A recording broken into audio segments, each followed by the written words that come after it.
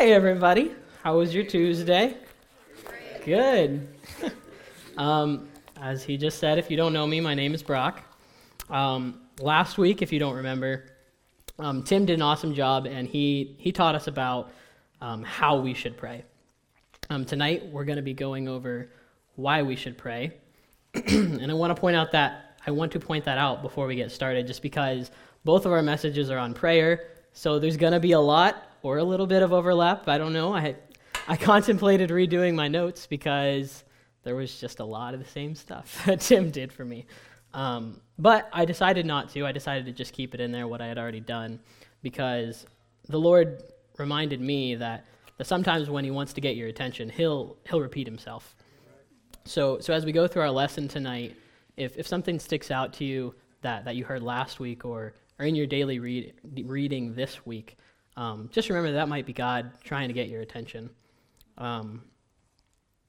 So if you have your Bible with you, you can open up to 1 Timothy chapter 2, verses 5 through 8. And if you don't have your Bible, most of the verses should be on the screen. And 1 Timothy 2, 5 through 8 says, "For there is one God and one mediator between God and men, the man Christ Jesus, who gave himself a ransom for all, to be testified in due time. Whereunto I am ordained a preacher and an apostle. I speak the truth in Christ and lie not, a teacher of the Gentiles in faith and verity. I will therefore that men pray everywhere, lifting up holy hands without wrath and doubting." And with that, I'm just going to pray and then we'll get into it. Dear God, I thank you for giving me an opportunity to come in front of everybody and just teach them what you've been teaching me. And I pray that you would use me and my tongue and my body language just to communicate what people need to hear. I pray that everybody would have an open heart and an open mind to your word and what you have to say to them tonight. And with that, God, I love you, Lord. In your name I pray. Amen. Tonight's message is going to be pretty straightforward, but I hope by the end of it you'll learn to know what we should be praying for, which is what we're going to be focusing on, and how you can do that in your life as a born-again believer in Christ. We'll mainly focus on verse 8, but before we get too far into the depths of that, I want to take a look at verse 5 real quick. And verse 5 says that there is one mediator between God and man. Who is that one man? That's Jesus Christ. And something you need to know is that you have to have Jesus Christ living in you before the power of prayer can actually take a real, true hold on your life, because he's the one mediator, and there is no other. That's what the verse says. He's the only one. And if you aren't sure, or maybe even know for sure that you don't have Christ living in you, please just listen to what God has to say to you through his word tonight, and God can and will speak to you. You just got to let him. So assuming that you are saved and you do have Christ living in you, I first want to review what Tim talked about last week and just kind of go over the foundation that he laid about what prayer actually is. In its simplest terms, prayer is our conversation with God. When we pray, we are taking the time to meet with God and communicate with him. We talk to him just like we would anybody else. It's not a specific magic combination of words or something else similar that a lot of people want you to believe. In fact, the Bible speaks against that idea in Matthew 6. And you don't have to memorize anything or repeat after me, as some people want to do, in order to speak to the Lord or get saved. You just got to talk to him. And Psalms 5, 1 through 4 is one of the verses that I think does a really good job of showing that prayer is just a personal conversation with the Lord. And you can turn there if you want. I think it'd be helpful. It says, "Give ear to my words, O Lord, consider my meditation. Hearken unto the voice of my cry, my King and my God. For unto thee will I pray. My voice shalt thou hear in the morning, O Lord. In the morning will I direct my prayer unto thee, and will look up. For thou art not a God that hath pleasure in wickedness, neither shall evil dwell with thee." Sometimes I think we can read a passage like this and just be really focused on what's happening historically, and obviously that historical application is still valid, it's still accurate. But sometimes we just ignore the practical application of that verse for our own lives. This verse in context is one of King David's Psalms about the Lord and I want you to look at how personal he makes that psalm. And the psalm is just his worship and praise to the Lord. David says, "Give ear to my words, O Lord. Consider my meditation. Hearken unto the voice of my cry, my King, my God." David makes it extremely personal. He uses "my" all the time. Like he says he's my king. That's very personal. He knew that anytime he spoke to the Lord, that God was going to listen, and he was going to respond too. And we see that God's going to respond in Jeremiah 33, 2 through 3. It says, "Thus saith the Lord, the maker thereof, the Lord that formed it to establish it. The Lord is his name. Call unto me, and I will answer thee, and show thee great and mighty things which thou knowest not." When you pray, you're not just speaking into an empty void or a God that's super far away and not close at all. God's present, and he's extremely close as long as you're having a daily relationship with him and walking every day with him. And he won't just ignore your prayers because he is close. Even if you just made the biggest screw up of your entire life and you think he's never going to forgive you for it, he's still a good father, and he still wants to talk to you. So don't you forget that. Well, also don't forget that God said he would never leave you nor forsake you in Hebrews 13. So that was just a little bit of review from last week. And now that we've been reminded that God is listening to us and wants us to speak to him all the time, we're going to go over what we should talk to him about. Why do we pray? Sorry. While there are a million different reasons to pray, we obviously can't cover them all, so I'm just going to talk about a few of them. And the first one I feel like we should always be praying about is the fact that we just have spiritual warfare in this world. And that's your first blankets. It's warfare. Ephesians 6:12 says, "For we wrestle not against flesh and blood, but against principalities, against powers, against the rulers of the darkness of this world, against spiritual wickedness in high places." Whether we like it or not, we're living in a world right now that does have a spiritual battle going on, and it's all around us, and we have to be prepared to fight in that battle, whether we like it or not, because it involves everybody. And you got to choose a side. You're either going to be on the right side or the wrong side, and you want to make sure you got to pick that right side. This chapter of Ephesians 6 is all about putting on the armor of God and being prepared to stand against the enemy. That's Satan. But I think something that's way too often overlooked is that once we put on that armor, which is the helmet of salvation, the breastplate of righteousness, the shield of faith, we're not done preparing. While yes, we absolutely do still need to have that armor and put it on every morning, we don't just put it on and go out swinging our swords, our Bible, willy-nilly and blindly at anything that moves. We still have to continue in prayer so that we know what we're doing with it. And that continues throughout the day. If we go out into battle without speaking to our commanding officer, we're not going to have any focus or vision for that day, and we're not going to know what to do or where to go. Ephesians 6:18 says, "Praying always with all prayer and supplication in the Spirit, and watching thereunto with all perseverance and supplication for all saints." Verse 18 gives us more of that vision that we have to have for that day. And it's obviously not super specific, but it does give us some direction. It says we need to pray always, and not just for ourselves, but to pray for the perseverance for all the saints. We need to be pleading with the Lord to help our brothers and sisters in Christ with what they're struggling with, and as well as what we're struggling with. I mean, after all, they are the same family and the same army as we are. We're fighting the same battle. We should be on the same side, and we should want them to help us, and not us to help them. But there's another thing that I want to pay a little extra attention to in verse 12 of that same chapter, which is what we read a couple minutes ago. Does that verse say that we battle against our jerk boss because he's being a turd? Or how about that one really annoying relative that I know you all have who just seems to cause nothing but drama and you want nothing to do with? No, it says that we wrestle not against flesh and blood, but against spiritual wickedness in high places. The rulers of the darkness of this world. That's a title for a movie there, The Rulers of the Darkness of This World. All of the lost people in your life, your boss, your crazy relative, whoever it may be, They're flesh and blood just like you and I are, and they're not the enemy. We need to remember, though, that they may still just be behind enemy lines, and that can make it really easy to confuse them for the enemy, because they are amongst them, and sometimes they look like them. We need to remember they might be prisoners of the world system. So in addition to praying for our brothers and sisters in Christ, like verse 18 just said, we also need to pray for a rescue mission for those people that are trapped behind the enemy lines. We need to pray for the lost. And that's your next blank, is the lost. After all, this is what God sent his only Son for.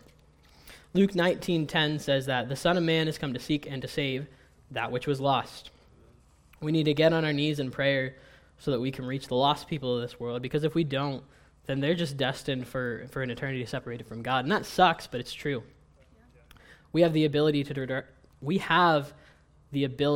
directly ask God for an opportunity to share the good news, the gospel, that could save our friends, our family, our coworkers, or anyone for that matter. And half the time, we're just sitting there enjoying ourselves with the cares of this world, and that sucks. That's stupid and selfish.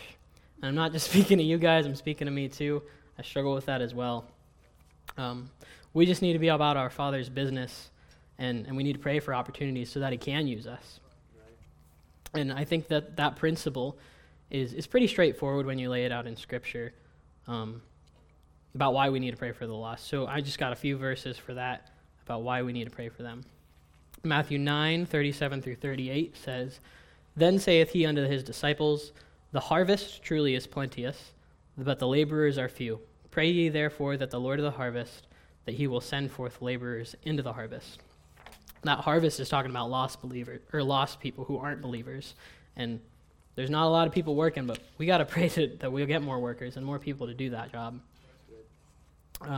Acts 26:18 says, To open their eyes and to turn them from darkness to light, and from the power of Satan unto God, that they may receive forgiveness of sins, and inheritance among them which are sanctified by faith that is in me. 2 Corinthians 4:4 says, And whom the God of this world hath blinded the minds of them which believe not, lest the light of the glorious gospel of Christ, who is the image of God, should shine unto them. Those people are blind, and they need a light. So now we're going to take a bit of a different direction and just take it to a more practical level about how we can fight that spiritual battle that we're in.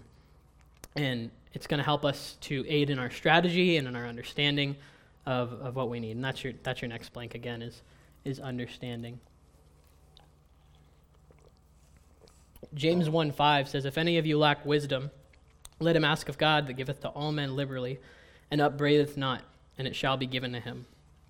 Proverbs 2:2-5 says, So that thou incline thine ear unto wisdom, and apply thine heart to understanding. Yea, if thou criest after knowledge, and liftest up thy voice for understanding. If thou seekest her as silver, and searchest for her as for hid treasures, then shalt thou understand the fear of the Lord, and find the knowledge of God. So I don't know about you guys, but at least in my life, that's one of the things that always seems to make me hesitate when the Lord puts an opportunity in front of me, especially when it's really obvious. I'll often just think I don't have enough knowledge or enough understanding of Bible terminology to be able to teach people. And that's something that I really struggled with while preparing this message. I felt like I just couldn't figure it out, and I just had to remind myself, I had to study it and work. 2 Timothy 2:15, study to show thyself approved unto God, a workman needs not to be ashamed. So I had to remember that it was work, and I just had to do it. But then I also had to remember that God is going to use me regardless if it's any good or not. While it's true I have a lot to learn, that doesn't exclude me from the mission that God has given to me specifically, especially when he literally promises to give me more wisdom, or you, if we just ask for it. And if we do ask the Lord for that wisdom, we'll start to understand the fear of the Lord, and in doing so, we're going to start to follow after his plan for us, despite if we're qualified or not, or if we're prepared. And I don't remember who said it, but this phrase has always stuck out to me. It's always been something that, a lot of you have probably heard it, but the phrase is, God doesn't call the qualified, he qualifies the called. That always helps me whenever I feel like I'm too stupid or not worthy or just like I shouldn't be doing this because I'm just a hypocrite sometimes. And I mean, we all are, and that's fine. Like, we all have sin. We're all still in our flesh. But the Lord can still use us. So I know for some of you that phrase is something you might have heard your whole entire life.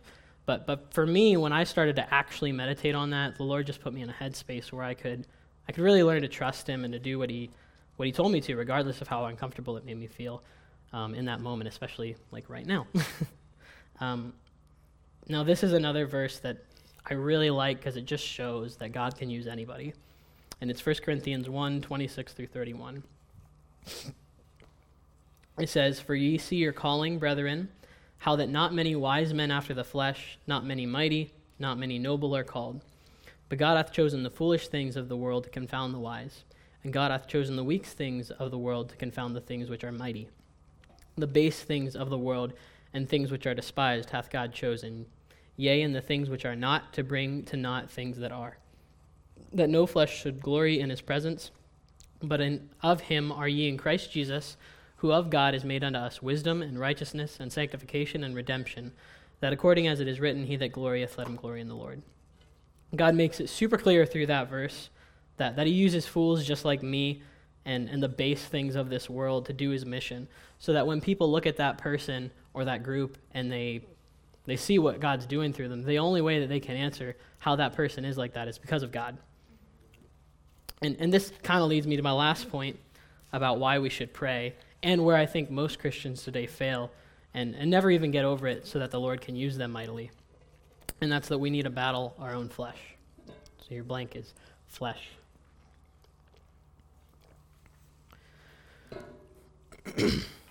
Matthew 26:41 says, "Watch and pray that ye enter not into temptation. The spirit indeed is willing, but the flesh is weak." That seems pretty straightforward to me. Pray that we don't act on our temptation because we're stuck in this fleshy meat suit. Romans 7:8 through 30 says, "For I know that in me, that is in my flesh," that's the fleshy meat suit, "dwelleth no good thing. For to will is present with me, but how to perform that which is good I find not. For the good that I would I do not, but the evil which I would not, that I do. Now if I do that I would not, it is no more I that do it, but sin that dwelleth in me." Now that's a mouthful, but all it really is saying is that we're stuck in our bodies, these bodies of flesh, and because of that, we're going to sin, and even when we would rather not sin. The internal war with sin is going to be a part of the flesh until we either get our new bodies or we move on from this life. And if you aren't praying for God to give you strength in that battle against the flesh, who do you think is going to win? I got a hint for you. It's probably not that spirit that you keep pushing aside so that you can go enjoy yourself and binge Netflix for 3 months at a time. The more that you let your flesh win, the harder it's going to be to get back on track with the Holy Spirit. Because whichever one of those people you feed, whether it's your spirit or your flesh, whichever one you feed more, that's the one that's going to win. It's going to be stronger. And so you need to feed your spirit through the word and in prayer, even if you don't know exactly what you need to pray for. If you need to get out of sin or just get out of the course of this world, God knows your heart, and as long as you approach him sincerely, he will help you. Yeah. Romans 8:26 through 27 says, "Likewise the Spirit also helpeth our infirmities, for we know not what we should pray for as we ought, but the Spirit itself maketh intercession for us with groanings which cannot be uttered. And he that searcheth the hearts knoweth what is the mind of the Spirit, because he maketh intercessions for the saints according to the will of God." That verse is telling us that the Holy Ghost will search our hearts and make a prayer for us even when we don't know what to say. And I just think that's awesome, because most of the time I have a horrible time conveying my emotions and my thoughts into words. So for me, when I come to the Lord, I'm like, man, I just don't know what to say. The Lord's like, it's cool, man. I got you. I know what you mean. And that's just amazing to me, that the Spirit inside that lives inside of us is able to make that connection to God and communicate something that I can't even put into words, but that the Spirit knows I need. And that's a huge blessing. And the reason that the Spirit can do that is because, like I talked about earlier a little bit, is that the Holy Spirit lives inside of us as born-again individuals. 1 Corinthians 16:19 says, "What, know ye not that your body is the temple of the Holy Ghost, which is in you, which ye have of God, and ye are not your own." We have the Holy Ghost living inside of us because of Christ's payment through his death on the cross. And the least we could do is take our time seriously and use the time that we have to pray and talk to the one who actually adopted us into his family. I'm sure that's what any physical person who adopts the kid into their family, they want to talk to them. They want to have a relationship. And if you haven't or you don't know what it means to be a part of that family, just listen to these next few verses. Romans 3:23 says, "For all have sinned and come short of the glory of God." If you think you aren't good enough for the Lord to accept you, you'd actually be right, because none of us are. We all fall short. Romans 6:23 says, "For the wages of sin is death, but the gift of God is eternal life through Jesus Christ our Lord." And because we all fall short, we've earned death, and not just a physical one, but we've earned a spiritual one too. But God gave us a gift in the form of his only Son, Jesus Christ, bearing our sin and shame on the cross. Ephesians 8:9-10 says, "For by grace are you saved through faith, and that not of yourselves. It is the gift of God, not of works, lest any man should boast." If you don't have to do anything physical, any physical work to receive that gift. So how do you get it exactly? That's where Romans 10:9-10 is. It says, if thou shalt confess with thy mouth the Lord Jesus, and shalt believe in thine heart that God hath raised him from the dead, thou shalt be saved. For with the heart man believeth unto righteousness, and with the mouth confession is made unto salvation. That's a two-part thing. You've got to confess with your mouth the Lord Jesus, that you believe that he was buried, he died, and rose again on the third day. And you also have to actually believe that in your heart. So if you do those two things, man, you just call to the Lord and he'll save you. So I want to reread that first verse that we had, because it gives us a charge, and that's 1 Timothy 2:8. And that charge is, "I will therefore that men pray everywhere, lifting up holy hands without wrath and doubting." We need to pray everywhere, all the time, and without doubting and without wrath. So with that, I'm going to pray, and then Corey will come up and he'll tell us what we're going to do.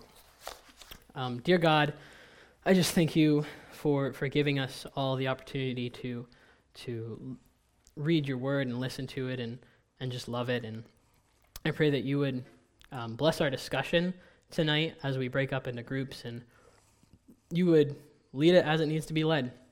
And I pray if anybody feels like you're talking to them, and that they would just speak out, that they might be able to grow closer to you or get saved if they're not saved. And that's the ultimate prayer, is that every one of the people in this room would end up saved by the end of the night. God, I love you. It's in your name I pray. Amen.